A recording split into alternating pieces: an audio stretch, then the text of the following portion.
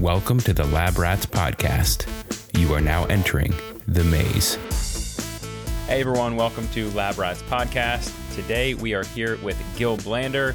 Gil is the Chief Science Officer and co-founder of InsideTracker. And if anyone has listened to this podcast in the past few months, you know all about InsideTracker. So we've talked about it a lot. InsideTracker makes testing your biomarkers and DNA easy. They analyze your body's data to provide you with a very clear picture of what's going on inside you, to offer recommendations that can make you feel better and live longer.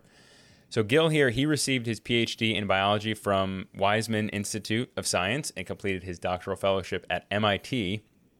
He's an expert in the science of aging, and through the work that he's doing with his team of specialists at InsideTracker, he's basically giving people, you, a way to understand their personal biology and providing insight into how we can extend not just our lifespan, but our health span. So we're excited to have you on the show, Gil. Thank you for joining us.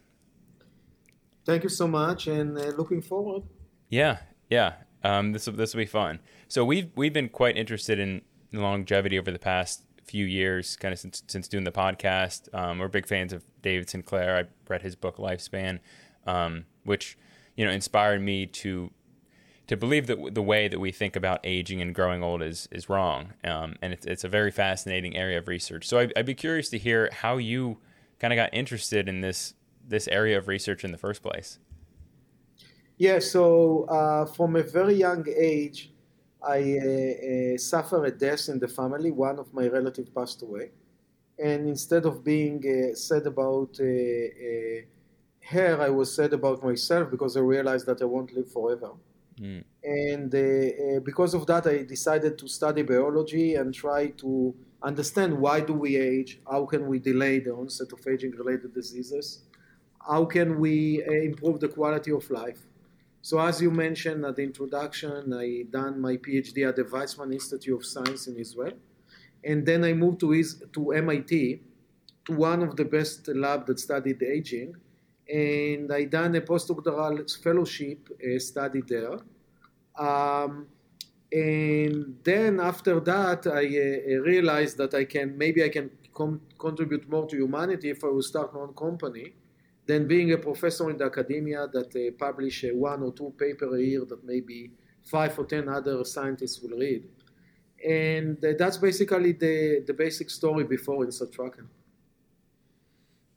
That's great. We've been big fans of it, and it's something that not a lot of people have access to. Through personal experience, before we found InsideTracker, we had a difficult time getting that type of data from our doctor. Either insurance wouldn't cover it, or it would be like really expensive.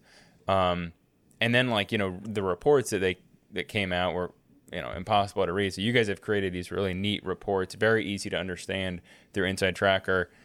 I'd be curious to hear how, and I haven't done the comparison, but how do the InsideTracker healthy and optimal ranges compare to what you might get from your doctor?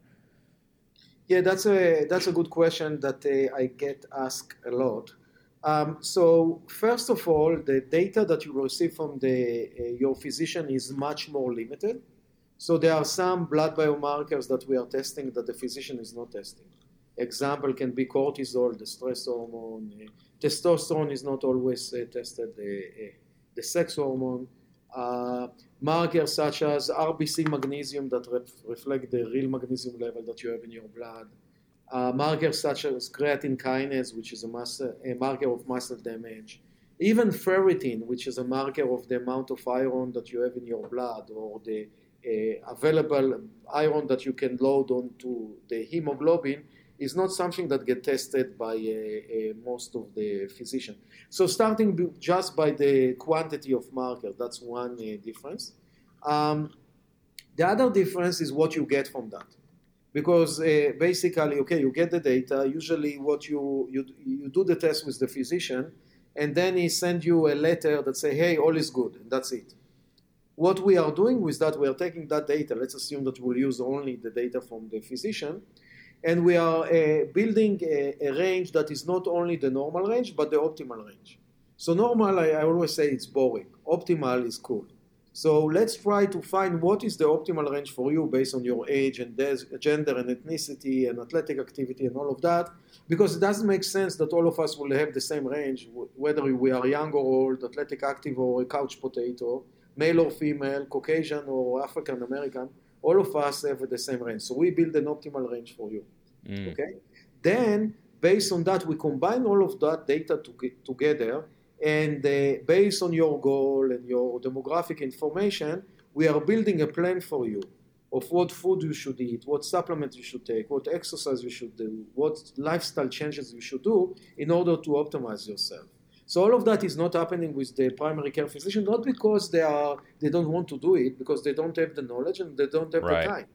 They have 15 minutes with the patient, and their incentive is to sell you a drug and not tell you to eat more avocado. Right. There's not a lot of profit to be made in avocados. Yeah, and also it's not what they train. If you look at the average physician in America, the training of nutrition that he have during his school is less than 20 hours. Wow. That's you read one nutrition book and you have more nutrition training than the physician, which is crazy. Yeah, no, we have both gotten a lot of good information from like our InsideTracker testing, and it's such a vast difference between when you go to your medical doctor, you get back a report, and it's like good. Yeah. And maybe one's lower, and it's like you could improve here, but it's like you don't know what to do, you don't know how to improve it. Whereas with InsideTracker, you get a few tips, a few tweaks you can make, and those are based upon your lifestyle. Like, do you want to? I know when you go through the app, I think you have different lifestyle options. It's like, do you want to improve strength? Do you want to improve aerobic activity? And there's all different sorts of lifestyles, and you can kind of pick what's specific for you. So it's really cool that you can build this kind of program around individuals. But I guess I'm interested in why you said your interest in longevity started from a child, and there's a lot of different routes you can take with longevity. Like you could have gone through, the nutrition route, teaching nutrition. You could have gone the coaching route, like teaching fitness, because those are all things to improve longevity. So why InsideTracker? Why make a company about blood testing versus just teaching nutrition or teaching fitness? Yeah, because it's not only blood. It's what I want to do is to help every human in the world to live longer, better life. So teaching won't do that, because you will teach, even in the biggest university, you have a class of 500 attendees. Also is become a personalized. So I cannot come and say like, I'm sure that you read the men's journal or women's journal or something like that, and you see there kale is the superfood. Yeah, kale might be a superfood for me, but it's not superfood for everyone. So what we are trying to do in a way is to find what is the superfood for Erin and what is the superfood for Andy and what is the superfood for Gil, and most likely those superfood will be different. Okay. We also trying to give you a plan that is a lifelong plan, and I really like the analogy of the car. So I'm sure that most of your audience have a car or used to have a car or have seen a car.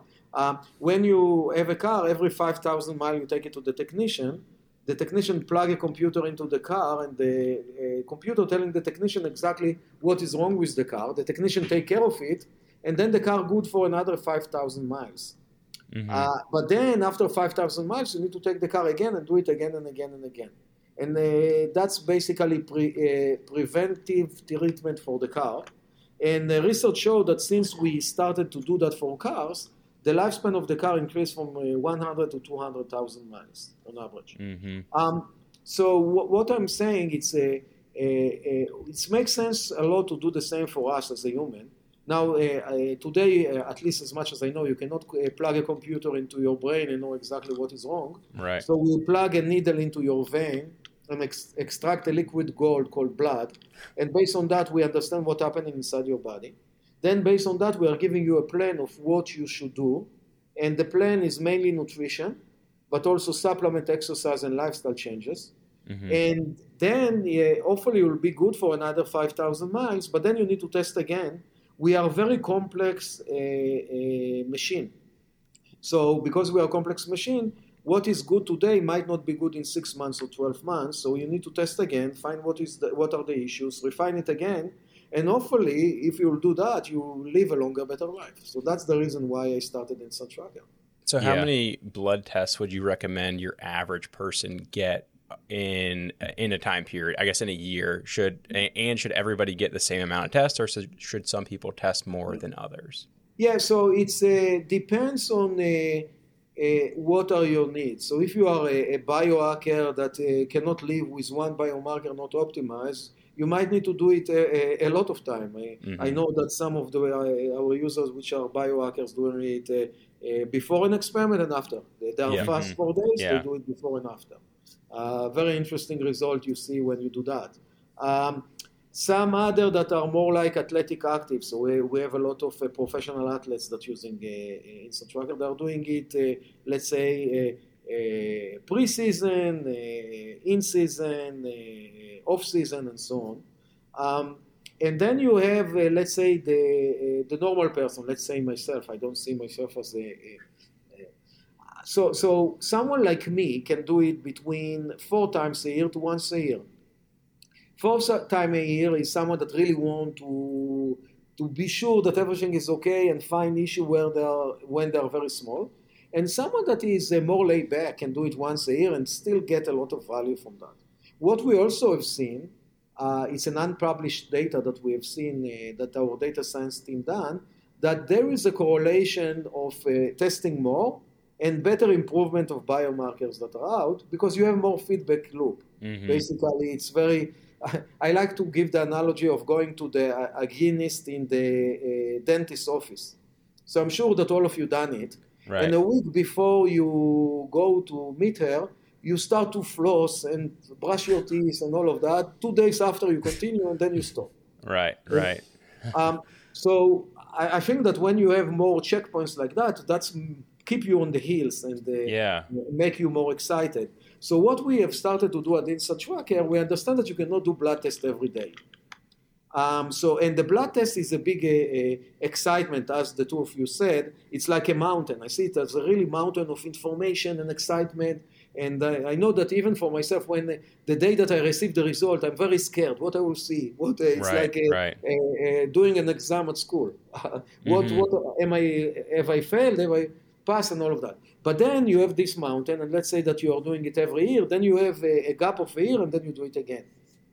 So between that, what we done, we introduced those guys, Fitbit and Garmin, and now we're working on Apple Watch, that can give you more information. The information is resting heart rate and deep sleep and REM sleep and total sleep and other that can give you a small hills between.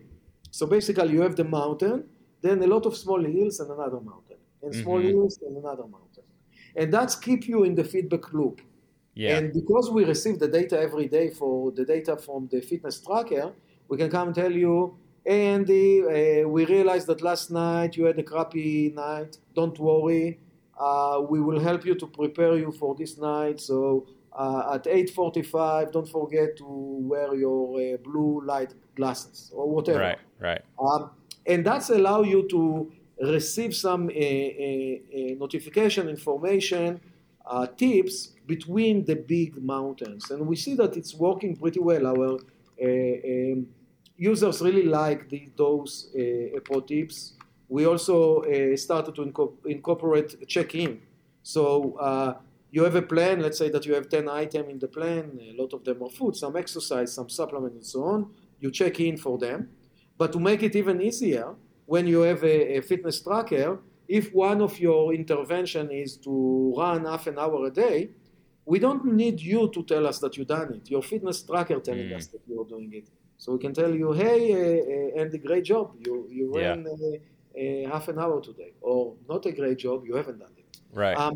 So I think that because humans are, it's not nice to say, but we are a bit lazy. Everyone is a bit lazy. And actually, the most innovative people are the laziest. So I can say that I wouldn't say that I'm the most innovative, but I can say that I'm lazy and not be shy about that. We want to, why should I waste time to check in for running if my Fitbit know that I ran? So we are trying to give you a lot of tools that will allow you to get a lot of value from us without you doing too much work, if it makes sense. Right. Yeah, no, the technology is amazing, and like the implementation of the trackers. We've been big on tracking our sleep because that's something that I think is missed a lot when it comes to health. You know, a lot of people are big on nutrition and exercise, but a lot of people will forego sleep to get exercise in. And you know, there's all these consequences with sleep. So from the data you've seen, and in your research, how have you seen the connection between sleep or lack of sleep and aging? Yeah, it's definitely, sleep is very important because it's like the chicken and the egg in a way, if you look at that, because good sleep is important for good biomarkers, but also good biomarkers are important for good sleep. For example, let's take the stress hormone. Okay, when you are stressed, your sleep, your quality of the sleep will be lower.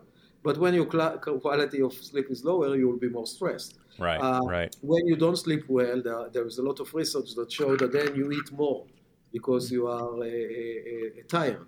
The level of glucose and testosterone are influenced by sleep. So there are a lot of a feedback loop between sleep and the other biomarkers, and a lot of those biomarkers are very important for longevity because sleep is a period that you, in a way, clean your brain and regenerate the cells in the body, and it's very important. And the heart, for example, the heart rate is going lower.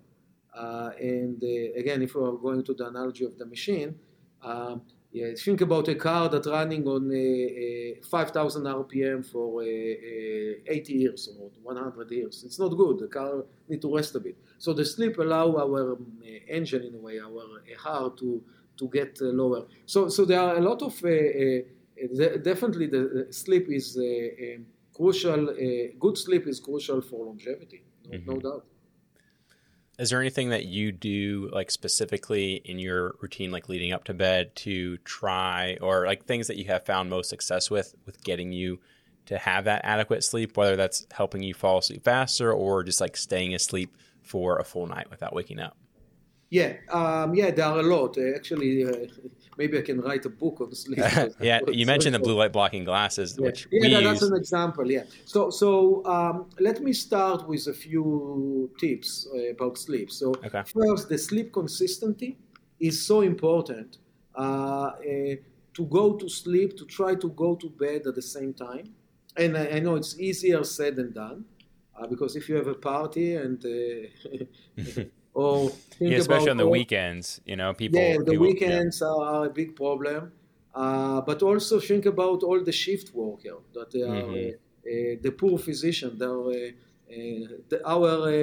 Our generation heroes that save us from COVID. That they are working day and night, and sometimes they're working at night.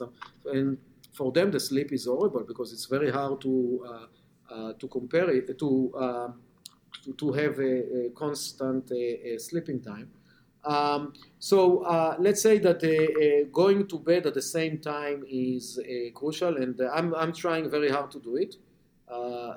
I'm trying to have a window of like half an hour. Now I'm trying to go to sleep early, especially in the summer, because I'm very sensitive to the light in the morning. I don't know about you, but I assume that a lot of people have that. So I see that in the summer I wake up maybe an hour earlier than in the winter. Yeah. Now, I'm not sure that it's in your age, but in my age, a lot of, especially males, have the problem. I think that one of you alluded that you wake up in the middle of the night because you need to go to the. Oh yeah, yeah. We have that problem a lot. Yeah. So I'm trying not to drink too much in the last few hours before I go to sleep, and I don't know. Maybe it's working for me. Maybe I'm just lucky, but I rarely wake up at night to yeah, that's good. Which is because then when you wake up in the night, especially people like us that are very busy and they have like 5,000 emails, and you read the last email, in the 5 minutes before you went to sleep. And actually, let's discuss that in a second. Yeah, that's when when you wake up, you started to think about it and forget about the night. That's it. It's 2 a.m. and you awake and go back to right. work, which is horrible. So let's go now to all of the gadget that we have, all the new gadget that we have that are horrible for us, iPhone and all of that. So I'm trying very hard, let's say around 9 p.m. to basically turn them off, or not turn them off, but leave them aside and try not to deal with them too much. Also, my glasses have a blue blocking light cover. So when I watch TV and all of that, it's less bad. I'm not saying that it's great, but it's less bad. And then you have all the sleep hygiene, which is, again, we can discuss it for very long. So maintain the temperature, especially, again, in the summer. If you can sleep with air condition, that's great. Keep the temperature, the right temperature. Keep the room quiet. Have you ever used a chili pad? Have you experimented at all with that? No. Okay. What is that? It's like it's this pad you put under your bed sheet, and it cycles like cold water through, and you can set the temperature on your phone. It's expensive, but it's pretty cool. No, I think that it makes a lot of sense. So maintain the temperature, but also don't make it too cold. Right. And I think that each person has his own temperature. Mm-hmm. So especially when you are in a couple, one spouse like warm and one spouse like colder. Yeah. So don't eat very late. It's another thing because you don't want your tummy to digest the food when you sleep. It's take a lot of the blood and it's waking you up. So again, I can talk about it a lot. Sleep is very important, and we have even a goal for our users that called Sleep Better. And based on that, we can give you a lot of recommendations. Because also we are looking at the REM sleep and deep sleep and total sleep, we have a lot of very personal recommendations for you, as I gave in the example before, of, okay, you had a problem with your sleep. We know a lot about you, so we can tell you, give you some recommendations, simple recommendation to try to guide you to a better sleep. Mm-hmm.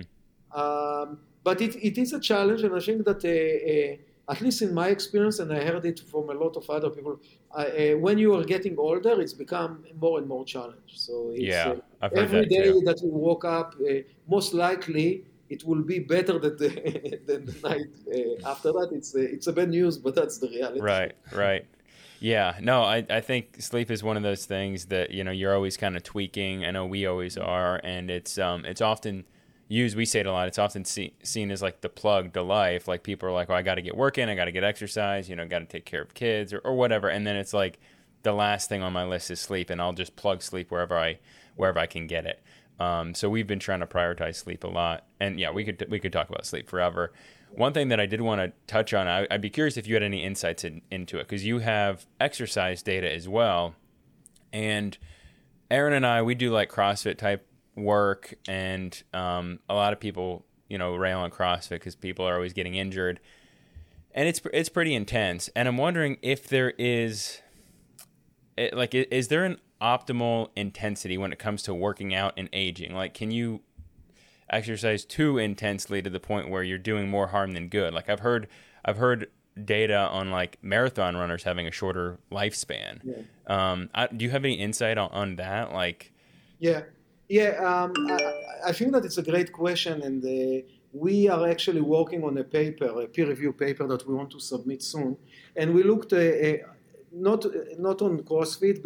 We actually published something at one of the CrossFit trade journal about CrossFit population and the state of CrossFit. So we looked at thousands of CrossFit athletes, but that was a few years ago. Okay. What we are looking on right now is our runner population. We have a lot of them, from really elite that running a marathon in the Olympic or something like that, to at the end someone that is not running at all. And we looked at what does it mean for their LDL and the glucose and the inflammation and so on. And what we found, which is interesting, and I think that it's also makes sense, is that when in most of those markets, and again, we are planning to publish it so it will be exposed to everyone, is that elite athletes have a much better glucose than someone that is not running at all, but you have like dose dependent. So basically, you run more, you have a better glucose or better LDL or a better or less inflammation, let's say. But what is interesting that other markers are getting a bit higher in the opposite direction. Like they are more, the stress hormone is higher, the muscle damage is higher, which makes sense because they're running more. We also looked at their inner age, and I assume that you know what is inner age. The inner age is basically a calculation of your internal age based on a group of around 18 blood biomarkers that we're looking at. And what we found that elite runner have, on average, their inner age is 2 years lower than their chronological age. Other runners, their inner age is more or less the same as the chronological age on average. And then some person that is not running at all, his inner age is higher than his chronological age. Mm-hmm. So what this data is showing is that exercise, at least running, is actually mostly beneficial for a human. Again, I want to stress that too much is too bad. So don't go crazy. Mm-hmm. And for that, we have some markers in this tracker that we are looking at, like creatine kinase, which is a muscle damage, and cortisol, which is a stress hormone, and the level of the iron markers and other that show us whether it's too much. Also, in your activity tracker, you have markers that show you if you exercise too much, resting heart rate, or HRV, or your sleep is not good. So I think exercise is great, and I think that I would say that exercise as much as you can, but don't go crazy. I can tell you that this morning, I live in Boston, and we had like this July, that was the first day in the month that we haven't had the rain. So I took my bike and went for a ride, okay? Mm-hmm. And then I came back, I am walking now, and my daughter is coming in half an hour, and we are going for kayaking in the Charles. So I'm doing all of that, but it's not crazy. I done an hour and 15 biking, and I'm going for an hour fun kayak with my daughter. It's not like don't exercise all the day and take a day rest. And when I'm exercising, I'm trying to do one day that it's more aerobic, and the other day I'm doing strength and some yoga to de-stress. So again, have a common sense. Again, your body is a machine, and you don't want to burn the machine. So Yeah, that's good. Go ahead. I think the key is moving, not just being sedentary any single day or multiple days in a row. Just keep the body moving, change it up. Don't just do like the same thing over and over and over and at a super high intensity, but maybe one day you can do something higher intensity the next day, still move, but could be less intense. Yeah. But just, keep moving and change it up that's something that we have both tried to incorporate into our life and have seen positive data as a result of doing that. And enjoy it. You don't. If one day you wake up and you feel like you don't want to do it, don't do it. Nothing will happen. Do it tomorrow. Yeah, it doesn't have to be your same. I have to run 5 miles today. It's like, go out and kayak, go on a bike ride with friends, go play tennis with friends. There's all types of like fun stuff you can do that aren't like fitness or exercise. Don't stress. I've noticed that like people in my life, like our uncle, he's 67, and like he looks like he's 50, and he retired. He was a police officer, and then he retired at, I don't know, 50, mid-50s, and he always moves. He from basically like 9 a.m. to 9 p.m. he's either like cutting lawn or going out, walking outside, playing golf. And he's just always moving from the day he retired. Like, I feel like a lot of people, they hit retirement and then it's just sit in a chair. And those people kind of age rapidly. And it's encouraging to see people that move and they stay young. They really do. Yeah, I completely agree with you. And there is a lot of correlation between some of the testing for aging are grip strength or walking speed or balance. So when you retire, don't sit in the chair and watch TV all the day. Do something that you like, but find a way to walk and to do whatever you like.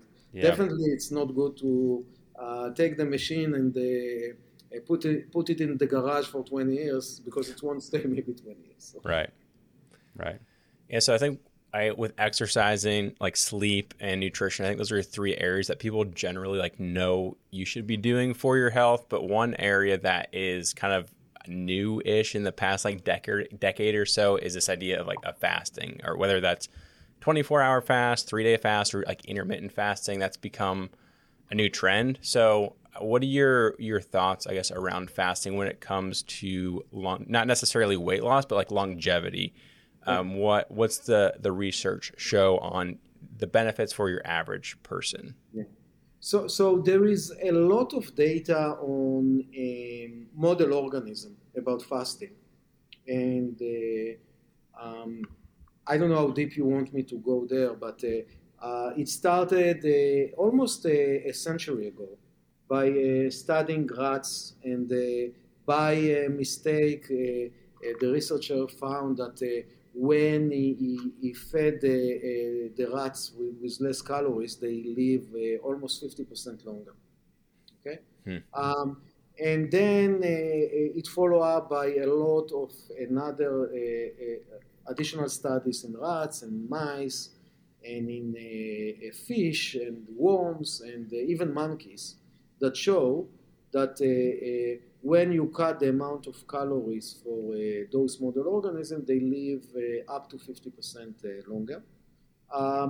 And there is a lot of data right now about the potential mechanism. For example, what David Sinclair is doing about the serotonin family is one potential mechanism. Insulin pathway, mTOR pathway. There are a lot of pathways that can explain what is the mechanism. Also, what you can see with those model organisms, that it's not only they live longer, you have also all the markers of longevity that are becoming better. Blood pressure is going lower, glucose is going lower, LDL or all the lipids marker becoming better. They have less tumors, and a lot of other things that show that they are more, the brain is more active. So a lot of things that showing that somehow the fasting making them better. Mm-hmm. So there have been starting to be some research in human, and there is the data that actually show also in human that some of those markers are getting better. Blood pressure and lipids and the level of glucose and so on are becoming better. Now, if you are asking me what is better, intermittent fasting or every other day, or I think that at the end of the day is what is working for you. I can tell you what I'm doing. I'm trying to do what is called 16-8. So basically, feed yourself 8 hours and fast for around 16. What I like about it that it's pretty easy. So I have a specific time in the day that I'm start feeding myself and specific time of the day that I'm stop feeding myself. And between that, I'm trying to feed myself well and following Inside Tracker recommendation and all of that. But it's not, you don't need to think about it too much. Because if you think about nutrition, you have, there was a research that showed that the average person make more than 200 nutrition-related decisions a day. Think about 200. Jeez, wow. What I will eat for breakfast, when I will eat for breakfast, what I will eat for snack, looking at a few different options. What is the quantity? There are a lot of things, but when you think about exercise, it's like, I don't know, the average person have, let's say, 2 or 3 different kinds of exercise, so you need to decide which one of them is going to do and when is going to do it, and maybe how long, but that's it. So because there are like 8,000 different kinds of foods that are available for us, it's a very complex arena, the nutrition. So just by coming and saying, okay, I will stop feeding myself there and start feeding myself here, it's pretty easy, at least for me. I don't know, some other people prefer to do every other day or 5-2, that's fine. But I think that I think that it's pretty good to do that. But again, you need to take it in perspective. Meaning, if you are, let's take the marathon runner, okay? If you are planning to run a marathon at 7 a.m. and you are during the fasting period, it's not good for you. You need to eat something before or during the marathon. So at that day, it's okay to skip the fasting. And actually, there is a data from a model organism that show that even if you don't do it every day, you still see the value.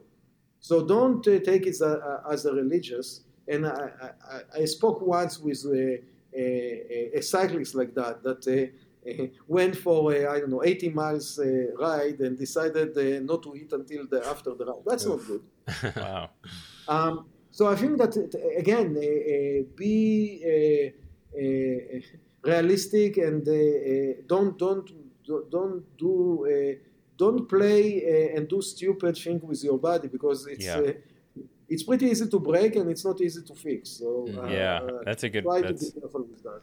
That's a good point. Yeah, we've kind of experimented around with that, and it comes back to personalization too. Like, I'm sure there are people with medical conditions where it may not make sense to fast. I generally do like a 16-8. I've done 2 5-day fasts, but I didn't work out during there. And I know there's been debate, and I don't know if you guys have looked at this, like on like when autophagy kicks in, like when that cellular cleansing happens. Are you aware? Like, does it happen at that 16-8, that intermittent fasting, or is that more of an extended day fasting benefit? Yeah, no, I don't think that it's in the 16-8. It's more in the longer one. But I haven't went deep into that, so I don't want to tell you something that I'm not 100% sure. But I think that it's too short in the 16-8 to do that. You still get the benefits of a lot of the other markers, and I think one of the best benefits that I've seen from it is once you get on schedule, it's easy, but it prevents me from late night snacking, which is always my problem. It's just because I'm bored and I'm sitting down. It's that time of day where I can relax, so I just eat for no reason, and I think that probably a lot of people have that. Yeah, and that's a very important point. That everyone should find what is his Achilles heel. And Andy, I'm like you. If I sit at night, I would love to eat popcorn and whatever next to the TV, and it's basically a junk that I don't need. Right. But now when I'm saying, okay, 7 p.m., and by the way, my wife, it wasn't easy for me because she said, hey, you have to join us for dinner. And I said, oh, it's your dinner is 7:30, I cannot do it. My deadline is 7. So sometimes you are, let's say, not very, it's not easy to do it for being more social. Yeah. But I think, but again, you can break it, as I said, even if a weekend or two, or a day or two a week, you will go to for dinner just to meet your friend. That's okay. And, but try as much as you can to stick to it.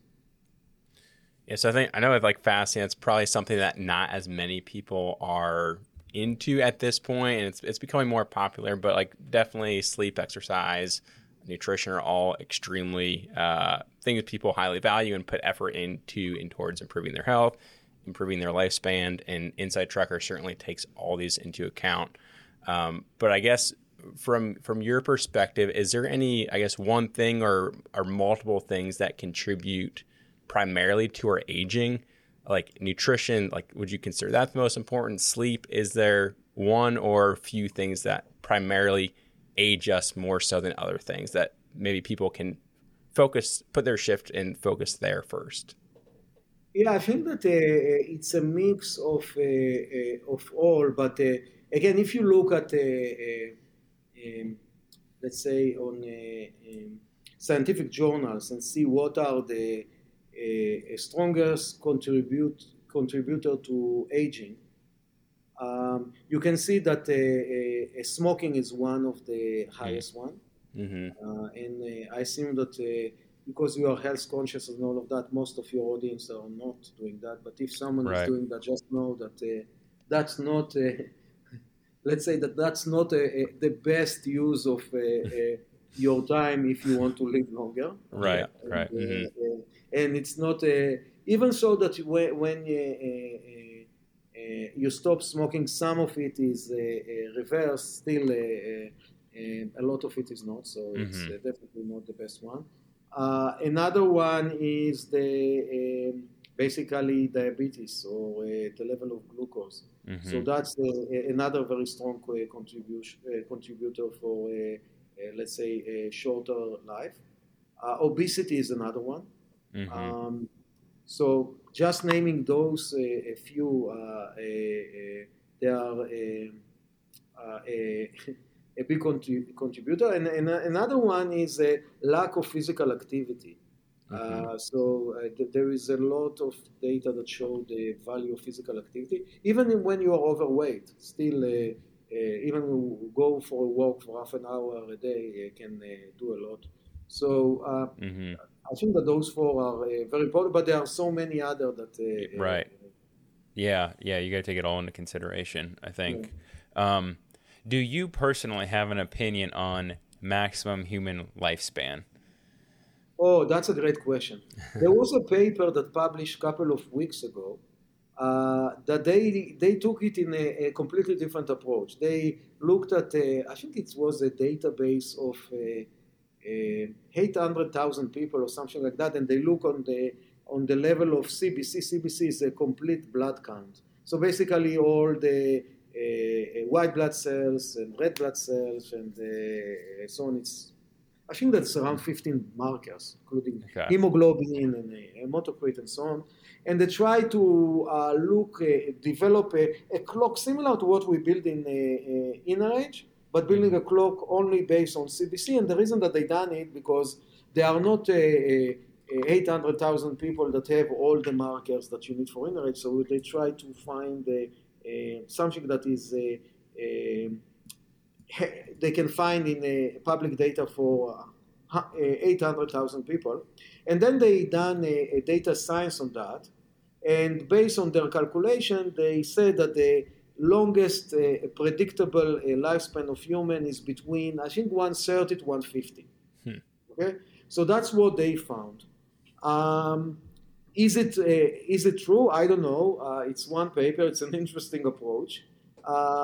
If you ask David Sinclair, will tell you that there is no limit, and theoretically there is I don't think that there should be a limit because if we will take care of ourselves and if one of your organ is failed and using stem cells we can create a new organ for you.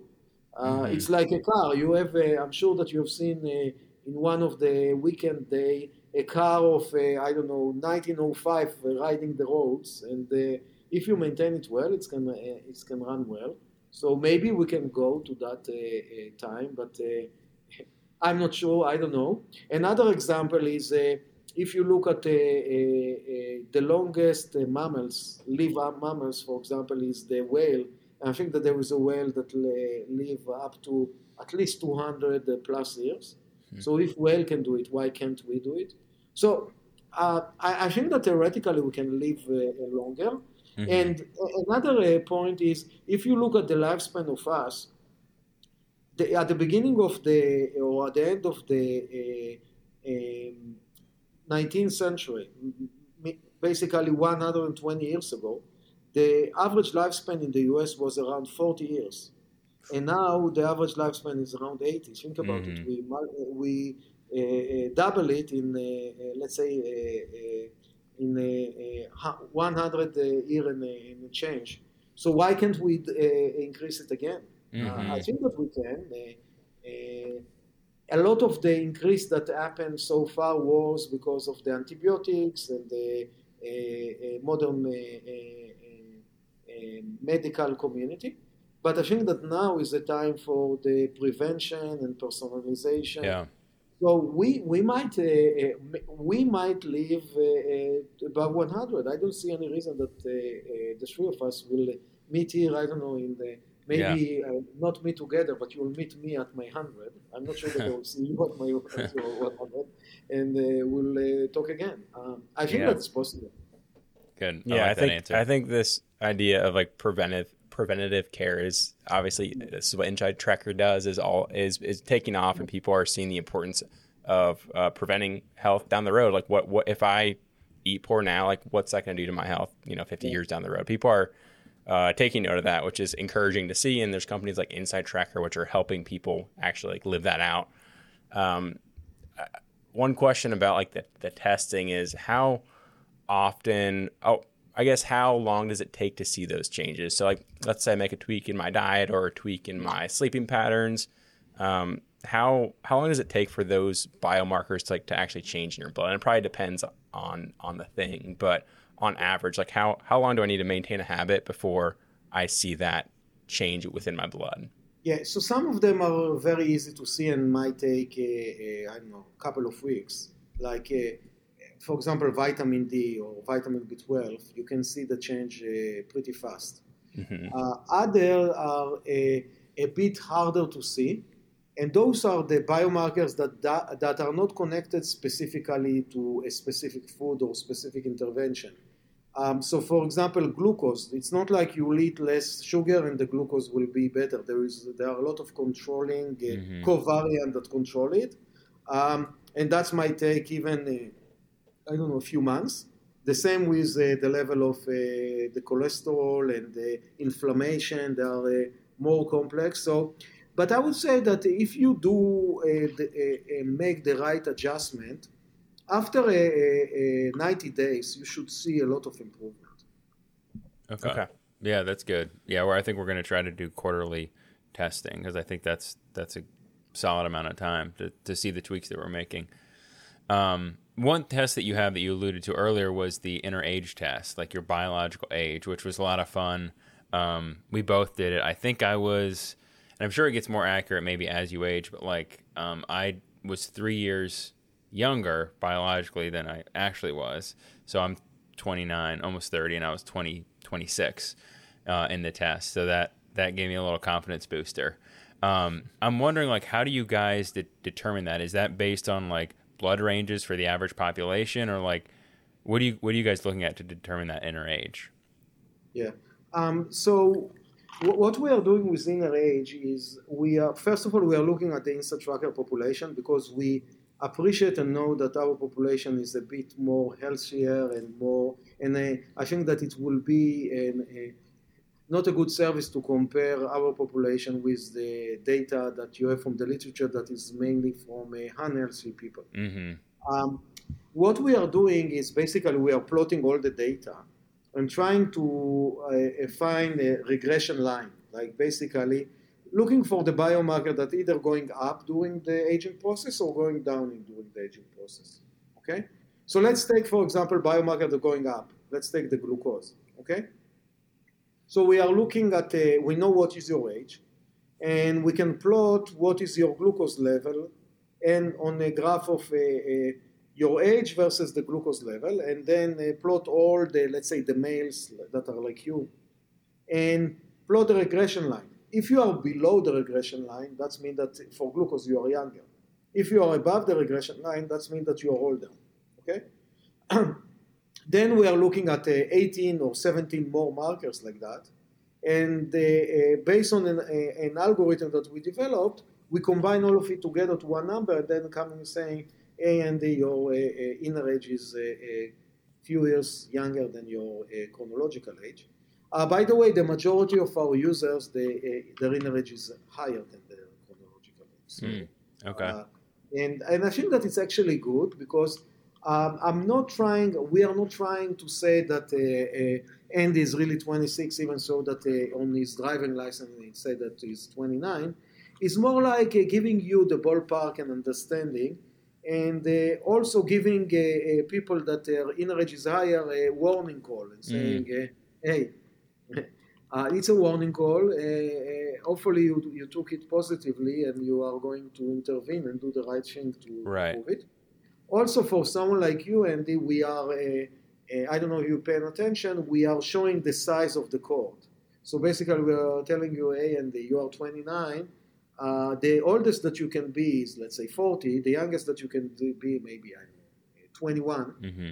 And you are 26. So yeah, you are 26, but I'm sure that you are as competitive as I am, and you really want to be 21. Right. So basically, giving you, also showing to you are younger than your chronological, but you can still be better. Mm-hmm. Mm-hmm.